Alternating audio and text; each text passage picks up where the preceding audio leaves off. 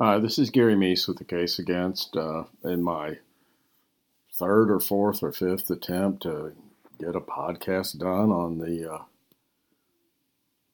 petitions over DNA testing in the West Memphis 3 case.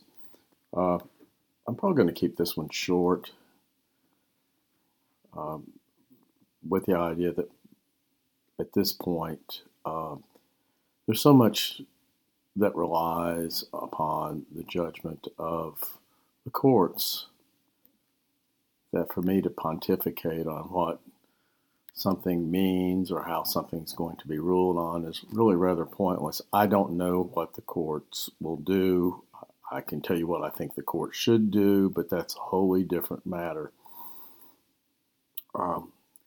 Briefly, what's happened, and I could go into specifics. I did in some previous videos, but I'm not going to bother going into specifics on dates and blah, blah, blah. Because you can look it up yourself, but it's in the Arkansas Court Connect system if you want to get specifics. But basically what's happened is, as a result of this brouhaha that was created by Bob Ruff 2 years ago over the possibility that DNA could be extracted and could be extracted actually for the first time and retested in the West Memphis 3 case using this new so-called new technology called MVAC technology. This was brought up during his oxygen special with the idea that this would be the magical solution that would solve the case and all this other hyperbole. So the controversy went on for quite some time with in various forms with Bob's fandom, such as it is, harassing the then prosecutor Scott Ellington.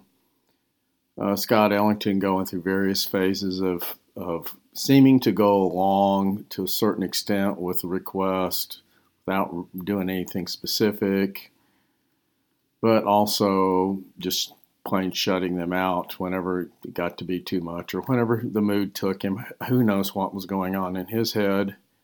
He really obviously didn't want to be bothered with this case anymore in 2020 or 21 than he was in 2011 when he was just extremely happy just to get rid of it.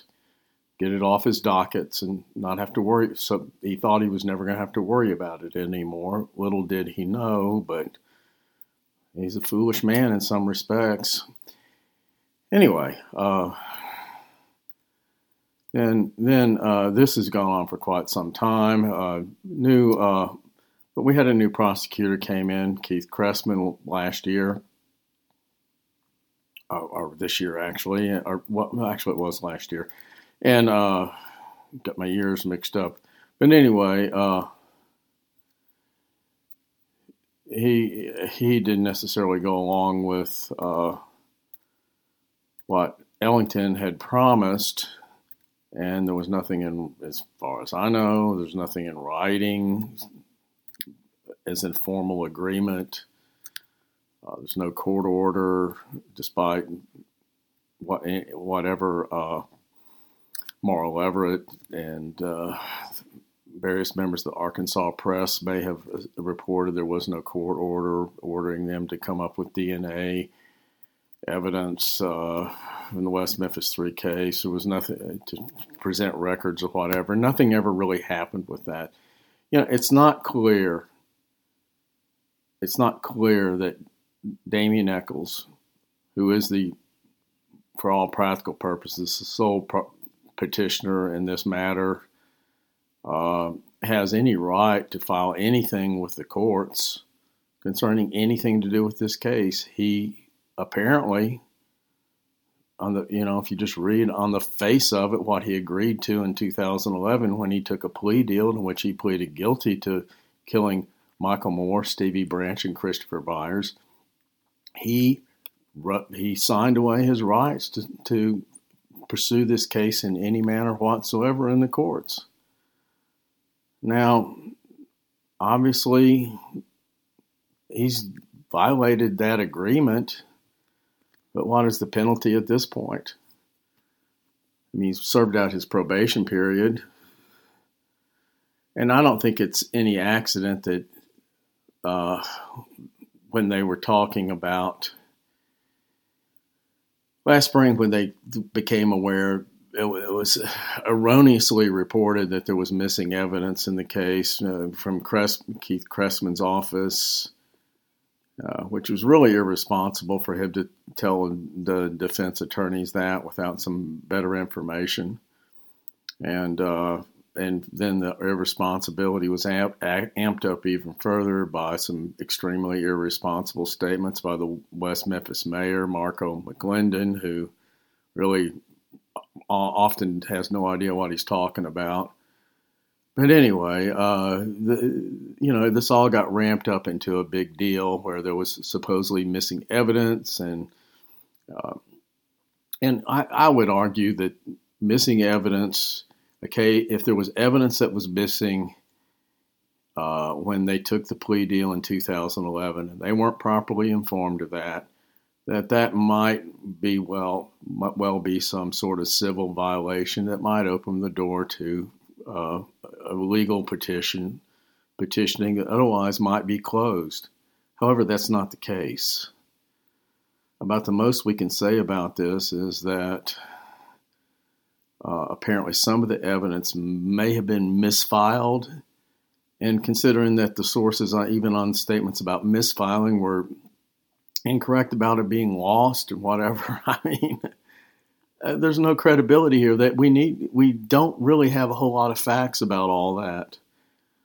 But some of it may have been misfiled. And somehow among the misfiled evidence, apparently there was the all-important shoelaces, as if this is the only evidence in the West Memphis 3 cases, the ligatures, the shoelaces that were used to bind the boys, ankle to wrist, right ankle to right wrist, left ankle to left wrist, when they were placed in the water of that muddy little ditch in West Memphis, Arkansas, back on May 5th, 1993. So, what's happened now is Bob Ruff was talking about let's test all the evidence. His supporters were all excited about that. Now, when it's 2022, the West Memphis 3 defense, having gotten the door thrown open, at least from their perception, to having evidence retested, instead of seeking broad-ranging DNA testing, they want to test just the ligatures. Now, and then what happens? I know I'm going to get ahead a little bit, but among the various arguments that are made back and forth between the prosecutor and the defense is that the MVAC technology consumes and uses up DNA evidence in such a way that it's basically a one-shot deal. If you don't, it's very good at extracting evidence, making available for testing, but after that's done, there's just not much left. And essentially, as evidence, the DNA evidence is destroyed. Now, the prosecutor is making an argument that the very same statute that was being thrown up in his face all last year about evidence being preserved, it indeed holds still in the preservation of evidence that this evidence must be preserved. Now, obviously, and the defense points this out, is some evidence is going to be destroyed just by virtue of testing. So it happened in 1993, 94 with things like the blood pendant evidence. Now, I don't know that you couldn't extract further DNA from it from that now, and it's not on the blood pendant is not on the list of things. The West Memphis 3, most specifically, Damien Echols would like to have retested for probably really pretty obvious reasons, because it might show that in fact he is indeed guilty. Just like the semen stain on the Stevie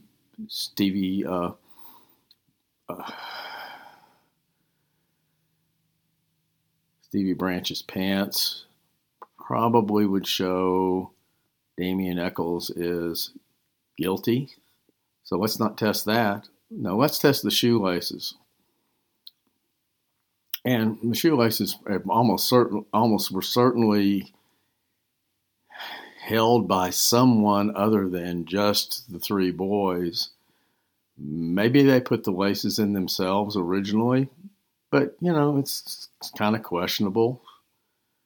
If the shoes were probably bought at some place like a Walmart, so it could have been handled by the shoes themselves could be handled by any number of people while in the store. I don't really know how careful the police were in handling those particular shoes and shoelaces and extracting the evidence from the ditch. And there's a lot of room for contamination. But, the all important thing is they found a hair, and what's turning out to be many years ago now, of that may or may not have been linked to Terry Hobbs, the stepfather of Stevie Branch, who was in the same house on the same day, but not at the same time, as all three of the boys. His own home.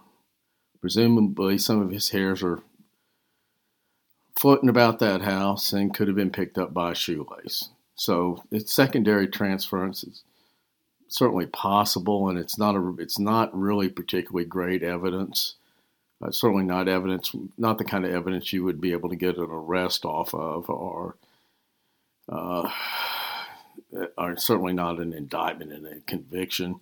Even if it could be proved it is his hair, which that's not even provable. It could be one of literally millions of people within the United States, but hundreds of people inside West Memphis.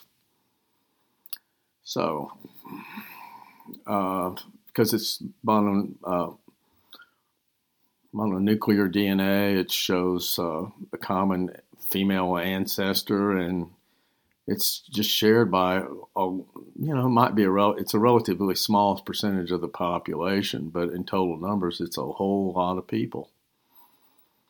Now,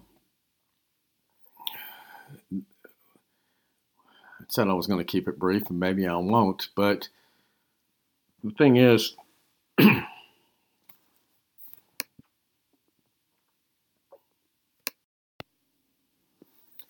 this is Gary Meese with the case against, in my third or fourth or fifth attempt to get a podcast done on the petitions over DNA testing in the West Memphis 3 case. I'm probably going to keep this one short, with the idea that at this point, there's so much that relies upon the judgment of the courts that for me to pontificate on what something means or how something's going to be ruled on is really rather pointless. I don't know what the courts will do. I can tell you what I think the court should do, but that's a wholly different matter. Briefly, what's happened, and I could go into specifics. I did in some previous videos, but I'm not going to bother going into specifics on dates and blah, blah, blah, because you can look it up yourself. But it's in the Arkansas Court Connect system if you want to get specifics. But basically what's happened is, as a result of this brouhaha that was created by Bob Ruff 2 years ago over the possibility that DNA could be extracted or could be extracted actually for the first time and retested in the West Memphis 3 case using this new so-called new technology called MVAC technology.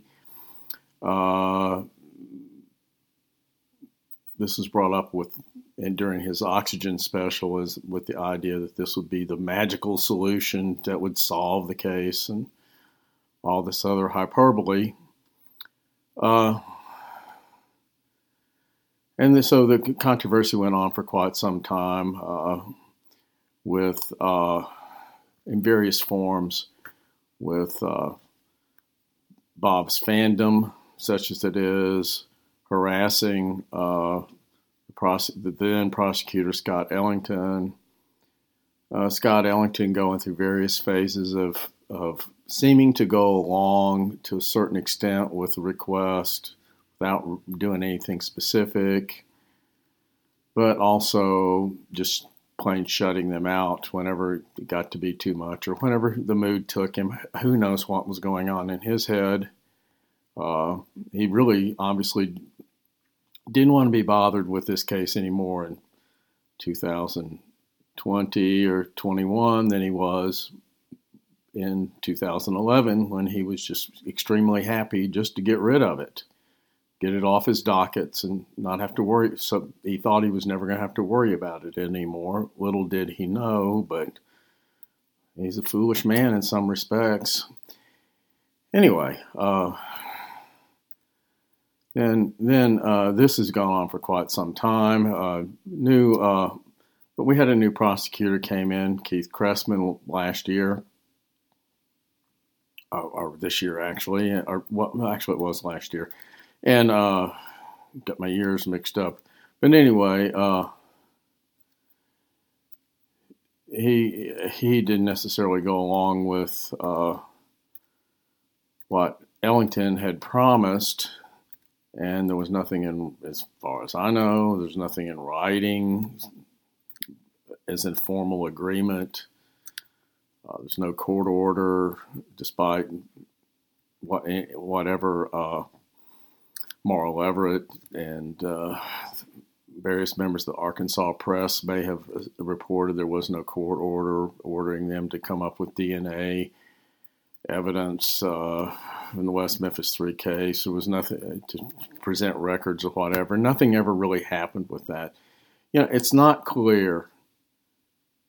It's not clear that Damien Echols, who is for all practical purposes, the sole petitioner in this matter, has any right to file anything with the courts concerning anything to do with this case. He apparently, if you just read on the face of it what he agreed to in 2011 when he took a plea deal in which he pleaded guilty to killing Michael Moore, Stevie Branch, and Christopher Byers, he signed away his rights to pursue this case in any manner whatsoever in the courts.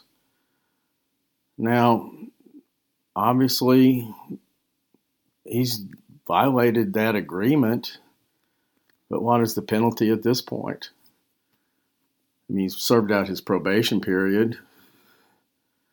And I don't think it's any accident that when they were talking about last spring, when they became aware, it was erroneously reported that there was missing evidence in the case from Keith Cressman's office, which was really irresponsible for him to tell the defense attorneys that without some better information. And then the irresponsibility was amped up even further by some extremely irresponsible statements by the West Memphis mayor, Marco McClendon, who really often has no idea what he's talking about. But anyway, this all got ramped up into a big deal where there was supposedly missing evidence, and I would argue that missing evidence, okay, if there was evidence that was missing when they took the plea deal in 2011, and they weren't properly informed of that might be well be some sort of civil violation that might open the door to a legal petitioning that otherwise might be closed. However, that's not the case. About the most we can say about this is that apparently some of the evidence may have been misfiled, and considering that the sources even on statements about misfiling were incorrect about it being lost or whatever, I mean, there's no credibility here that we don't really have a whole lot of facts about all that. But some of it may have been misfiled. And somehow among the misfiled evidence, apparently there was the all-important shoelaces, as if this is the only evidence in the West Memphis 3 cases, the ligatures, the shoelaces that were used to bind the boys, ankle to wrist, right ankle to right wrist, left ankle to left wrist, when they were placed in the water of that muddy little ditch in West Memphis, Arkansas, back on May 5th, 1993. So, what's happened now is Bob Ruff was talking about let's test all the evidence. His supporters were all excited about that. Now, when it's 2022, the West Memphis 3 defense, having gotten the door thrown open, at least from their perception, to having evidence retested, instead of seeking broad-ranging DNA testing, they want to test just the ligatures. Now, and then what happens? I know I'm going to get ahead a little bit, but among the various arguments that are made back and forth between the prosecutor and the defense is that the MVAC technology consumes and uses up DNA evidence in such a way that it's basically a one-shot deal. If you don't, it's very good at extracting evidence, making available for testing, but after that's done, there's just not much left. And essentially, as evidence, the DNA evidence is destroyed. Now, the prosecutor is making an argument that the very same statute that was being thrown up in his face all last year about evidence being preserved, it indeed holds still in the preservation of evidence that this evidence must be preserved. Now, obviously, and the defense points this out, is some evidence is going to be destroyed just by virtue of testing.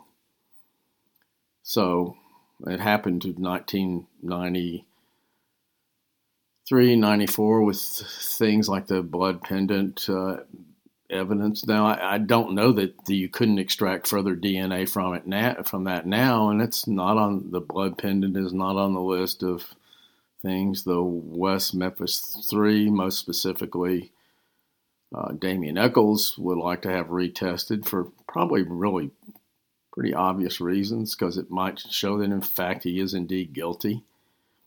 Just like the semen stain on the Stevie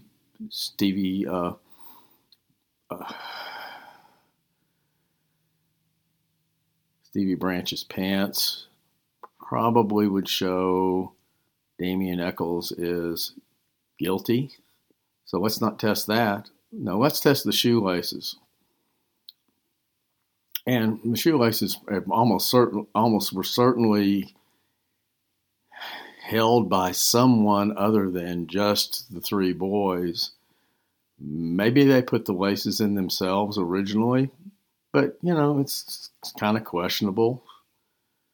If the shoes were probably bought at some place like a Walmart, so it could have been handled by the shoes themselves could be handled by any number of people while in the store. I don't really know how careful the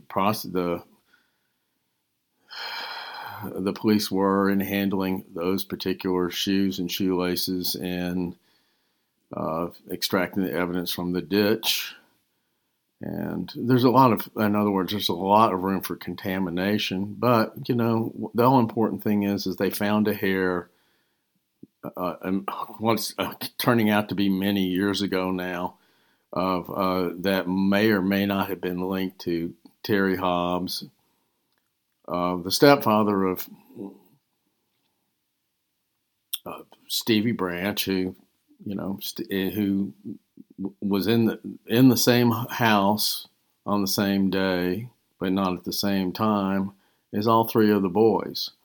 His own home. Presumably, some of his hairs are floating about that house and could have been picked up by a shoelace. So, it's secondary transference is certainly possible, and it's not really particularly great evidence. Certainly not the kind of evidence you would be able to get an arrest off of, or certainly not an indictment and a conviction. Even if it could be proved it is his hair, which that's not even provable. It could be one of literally millions of people within the United States, but hundreds of people inside West Memphis. So, because it's mononuclear DNA, it shows a common female ancestor, and it's just shared by it's a relatively small percentage of the population, but in total numbers, it's a whole lot of people. Now, I said I was going to keep it brief, and maybe I won't, but the thing is, yeah,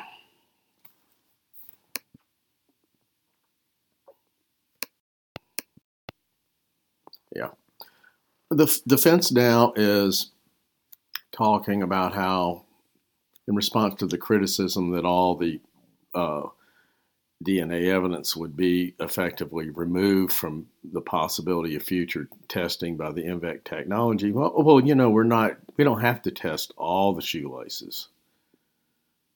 I mean, what are they going to do? Test the shoelace that where Terry Hobbs' DNA, supposed DNA hair was found, and determine that, oh yeah, Mr. Hobbs indeed handled this shoelace, which he very well may have. Who knows? Now, if his DNA shows up on all the shoelaces, if anybody's DNA shows up on all the shoelaces, other than, say, an investigating officer, it would raise serious questions about why that was the case, and would be totally justify looking into, as much as could be done, looking into the possibility of maybe you were somehow involved in this crime. Because how would you otherwise justify your DNA being shown up on all those shoelaces, other than the possibility of contamination, which is a constant possibility based on how evidence is handled. If I handle one shoelace and then handle another, guess what? I've created the possibility, without washing my hands or changing gloves or whatever, I've created the possibility of transferring DNA from one shoelace to another. And I'm not setting that up as some sort of excuse for, if DNA shows up. Look, if anybody's DNA shows up on all 6 shoelaces, I'll have to seriously rethink about what the whole case is about. But why stop there? Why not test the blood pendant if there's any DNA still to be extracted there? Why not test the semen stain on the jeans? Why not do more extensive? Why not test the blood that was found on Jesse Miskelly's T-shirt? Why not test a whole lot of things that are of questionable status in that case and find out what the real answers are? And I will tell you that I think one reason that the defense, in fact, I know reason the defense doesn't want to do this is because they know what the result would be. That the DNA results would show that indeed the West Memphis Three did exactly what Jesse Muskelly said they did: kill Michael, Stevie, and Christopher.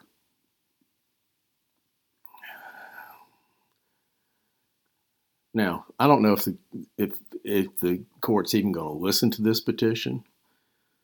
There was a argument made by the prosecution that it was filed in the wrong court, that it was filed in Crittenden, and that it should have been filed in Craighead, where they were convicted initially.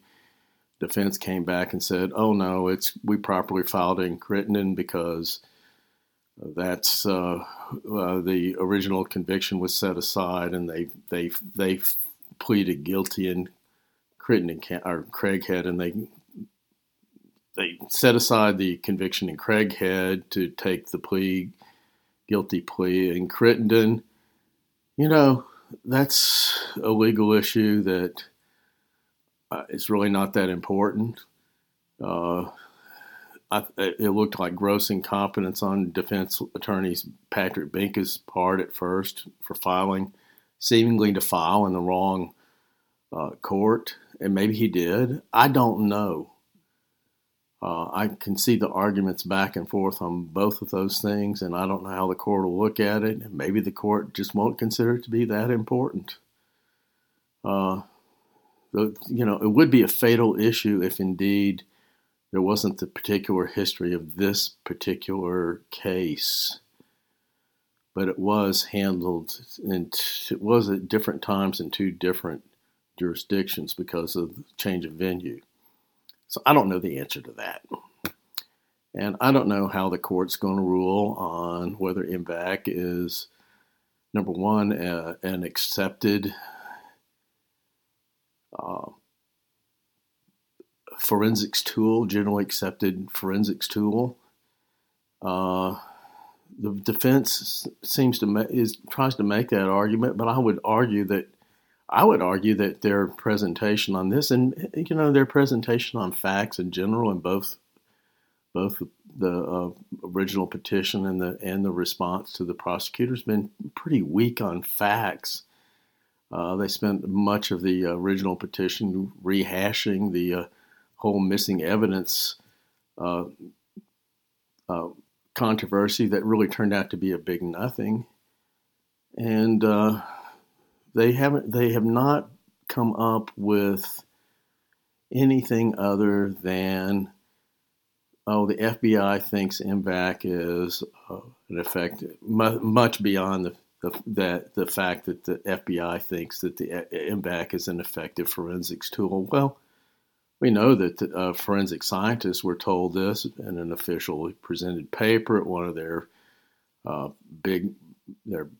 don't know how big their conferences are, but among the forensic world, it was a big conference. It's an acknowledged conference.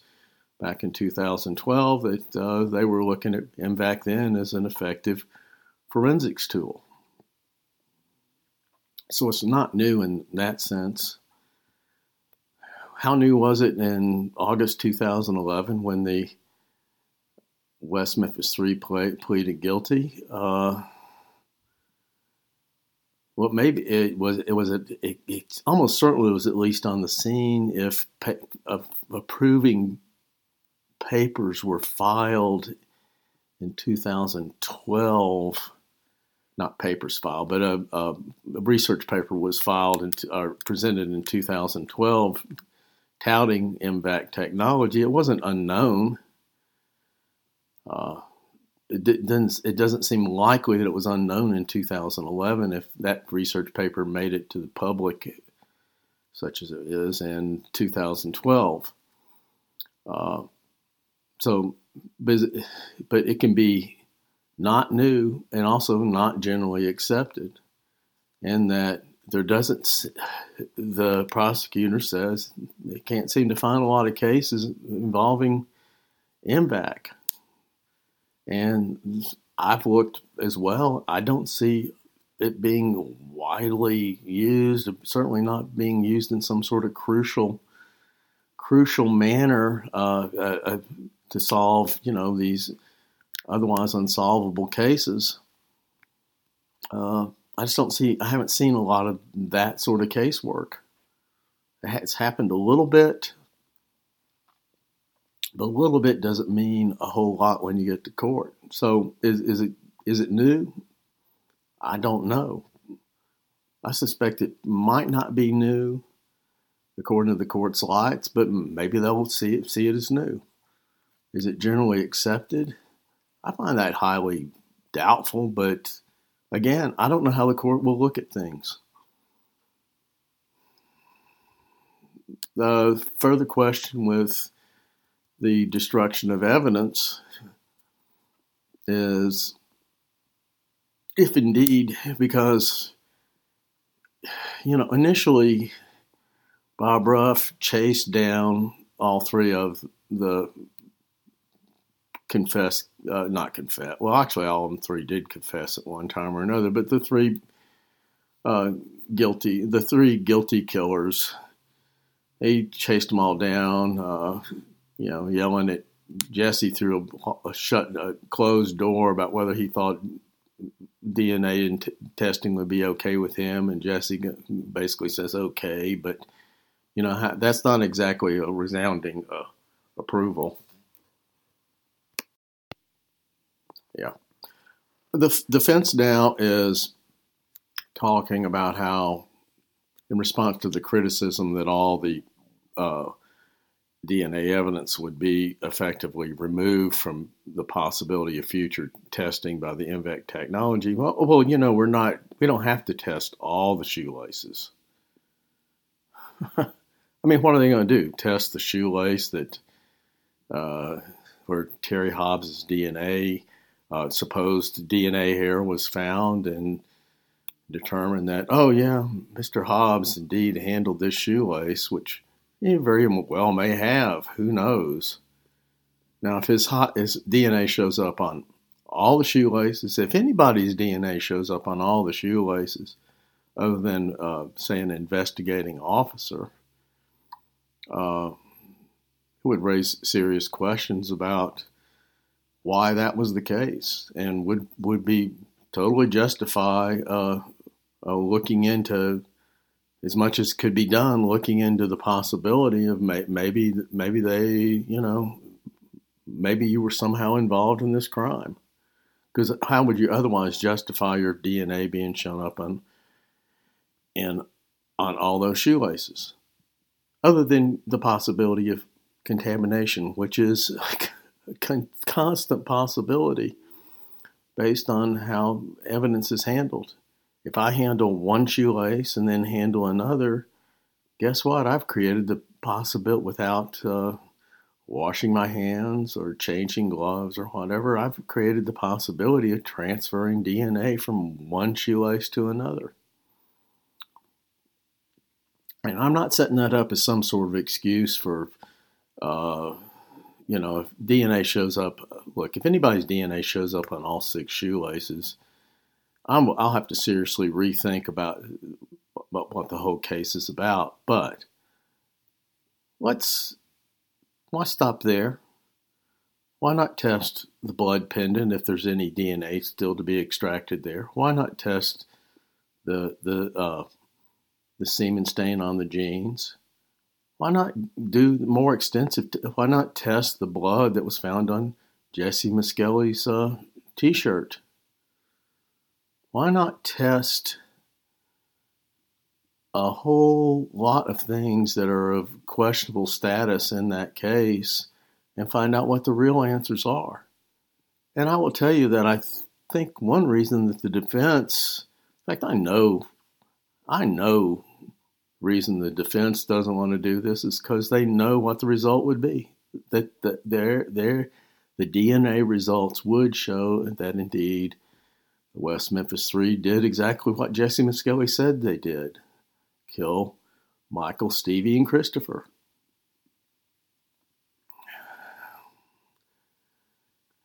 Now, I don't know if the court's even going to listen to this petition. There was a argument made by the prosecution that it was filed in the wrong court, that was filed in Crittenden, and that should have been filed in Craighead, where they were convicted initially.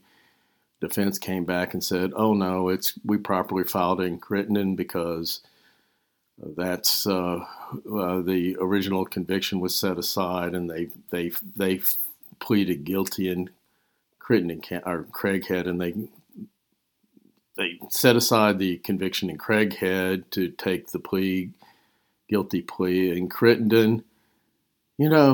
That's a legal issue that it's really not that important.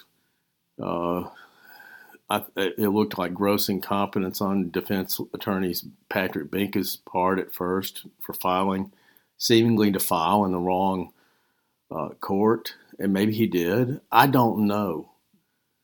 I can see the arguments back and forth on both of those things, and I don't know how the court will look at it. Maybe the court just won't consider it to be that important. It would be a fatal issue if indeed there wasn't the particular history of this particular case. But it was handled, it was at different times in two different jurisdictions because of the change of venue. So I don't know the answer to that. And I don't know how the court's going to rule on whether MVAC is, number one, an accepted forensics tool, generally accepted forensics tool. The defense tries to make that argument, but I would argue that their presentation on this, and their presentation on facts in general, in both the original petition and the response to the prosecutor's been pretty weak on facts. They spent much of the original petition rehashing the whole missing evidence controversy that really turned out to be a big nothing, and they have not come up with anything other than, the FBI thinks MVAC is an effective, much beyond the fact that the FBI thinks that the MVAC is an effective forensics tool. Well, we know that forensic scientists were told this in an officially presented paper at one of their I don't know how big their conferences are, but among the forensic world, it was a big conference. It's an acknowledged conference back in 2012 that they were looking at MVAC then as an effective forensics tool. So it's not new in that sense. How new was it in August 2011 when the West Memphis 3 pleaded guilty? Well, maybe it almost certainly was at least on the scene if approving papers were filed in 2012. Not papers filed, but a research paper was filed or presented in 2012 touting MVAC technology. It wasn't unknown. It doesn't seem likely that it was unknown in 2011 if that research paper made it to the public, such as it is in 2012. But it can be not new and also not generally accepted, and that the prosecutor says they can't seem to find a lot of cases involving MVAC. And I've looked as well. I don't see it being widely used, certainly not being used in some sort of crucial manner to solve, these otherwise unsolvable cases. I haven't seen a lot of that sort of casework. It's happened a little bit, but a little bit doesn't mean a whole lot when you get to court. So is it new? I don't know. I suspect it might not be new according to the court's lights, but maybe they'll see it as new. Is it generally accepted? I find that highly doubtful, but again, I don't know how the court will look at things. The further question with the destruction of evidence is if indeed, because, initially Bob Ruff chased down all three of the all of them three did confess at one time or another, but the three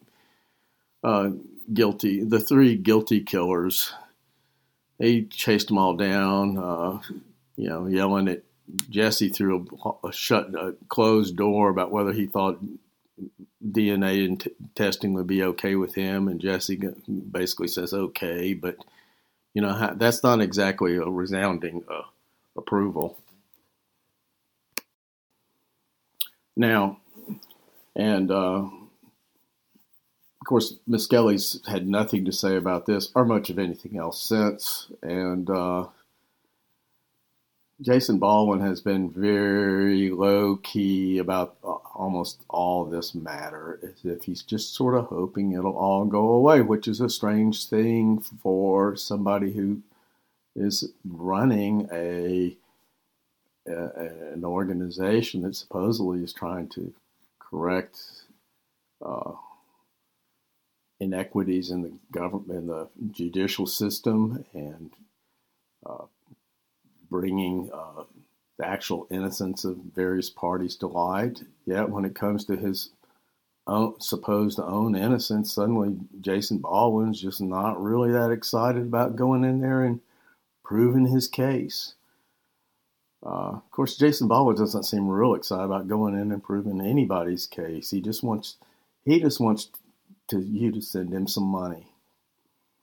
And Damien Echols may or may not be opening a magical school, but he'll be very happy to have you send him some money. And the defense almost certainly isn't really serious about pursuing this matter to the ends of the earth with this DNA retesting, but they would very much like you to send them some money. And also a great deal of sympathy for the way they've been mistreated by the supposed corrupt judicial system in Arkansas. So nobody ever seems to point out exactly where the corruption lies or where the corruption crept into the process. Other than, maybe the generalized statement that the whole system is just corrupt, which is sort of a non-statement. I mean, it's so general and all-encompassing that it means essentially nothing. So, I don't know what the court's going to do from this point on. Hopefully they'll take a look at this entire matter and determine what the best course of action would be. I personally wouldn't mind seeing everything retested. In fact, I'd like it very much. I'd like to see what the actual results of DNA retesting would be. I don't really see an avenue by which that's going to happen. I'm not highly concerned about what the DNA results are going to be from if they do manage to get retesting of the ligatures, and they selectively retest some of the ligatures but not others, and they may get some results that probably are, they may not get anything much at all, and that's a really very high possibility. But if they do get something, a parent's DNA shows up on there, my only concern is how that'll be misinterpreted by the fandom, the supporters of the West Memphis Three, the way the Hobbs hair has been misinterpreted and misrepresented over the years, because it's not really the Hobbs hair. It's a hair that may or may not be from Terry Hobbs, and even if it is, it's just not that important. Without some other evidence, and there is no other evidence. In fact, there's evidence, not the best of evidence, because neither one of them are highly consistent in their statements. But if you take the statements of Terry Hobbs and you take the statements of David Jacoby about their interactions that evening, and you have what amounts to an essential alibi for that time, and you further add in known sightings of Terry Hobbs that evening from other parties, which are all on the record, and the possibility of him being somehow involved grows even less. There wasn't a whole lot of time available at best to do this, and there is no other evidence. I mean, the whole thing's a bit ridiculous. There is no other evidence. There is no real evidence against him, except the wishes and hopes and dreams of people who would rather blame somebody who is actually a victim of a crime. His stepson was killed, and his life was essentially virtually destroyed for a while, though he's managed to rebuild it pretty well. I think Mr. Hobbs is doing pretty well, but you had that going on while there's this wealth of evidence against the West Memphis Three that just blithely ignored. And I see it over and over and over again. Something, if the blood pendant at the blood had a blood type match to Terry Hobbs, they'd be talking about the blood pendant being proof that he. And, that's not the way things are. I hope this recording now works, and I actually talked a lot longer than I thought I would. I'm going to sign off, and I know I missed some important points about all these filings, but I'm not going to worry about it. Basically, I'm not sure it's going to go anywhere, and I'm trying to get away from just, spending all my time reading off public records. Spend all my time, repeating what you can read for yourself in the public records. I know a lot of people don't know how to access such things, but they are there. And I've read enough of them to this point. I'm probably just about through with that. And I'm going to reserve my contributions to this podcast in the future to things that I want to talk about without necessarily delving into minute detail. Anyway, thanks for listening. Hopefully this one will work. And stay well. Bye-bye. I was about to sign off, and I just realized several things I hadn't touched upon. There's a timeliness issue involved in all this. I was about to sign off, and I just realized several things I hadn't touched upon. There's a timeliness issue involved in all this.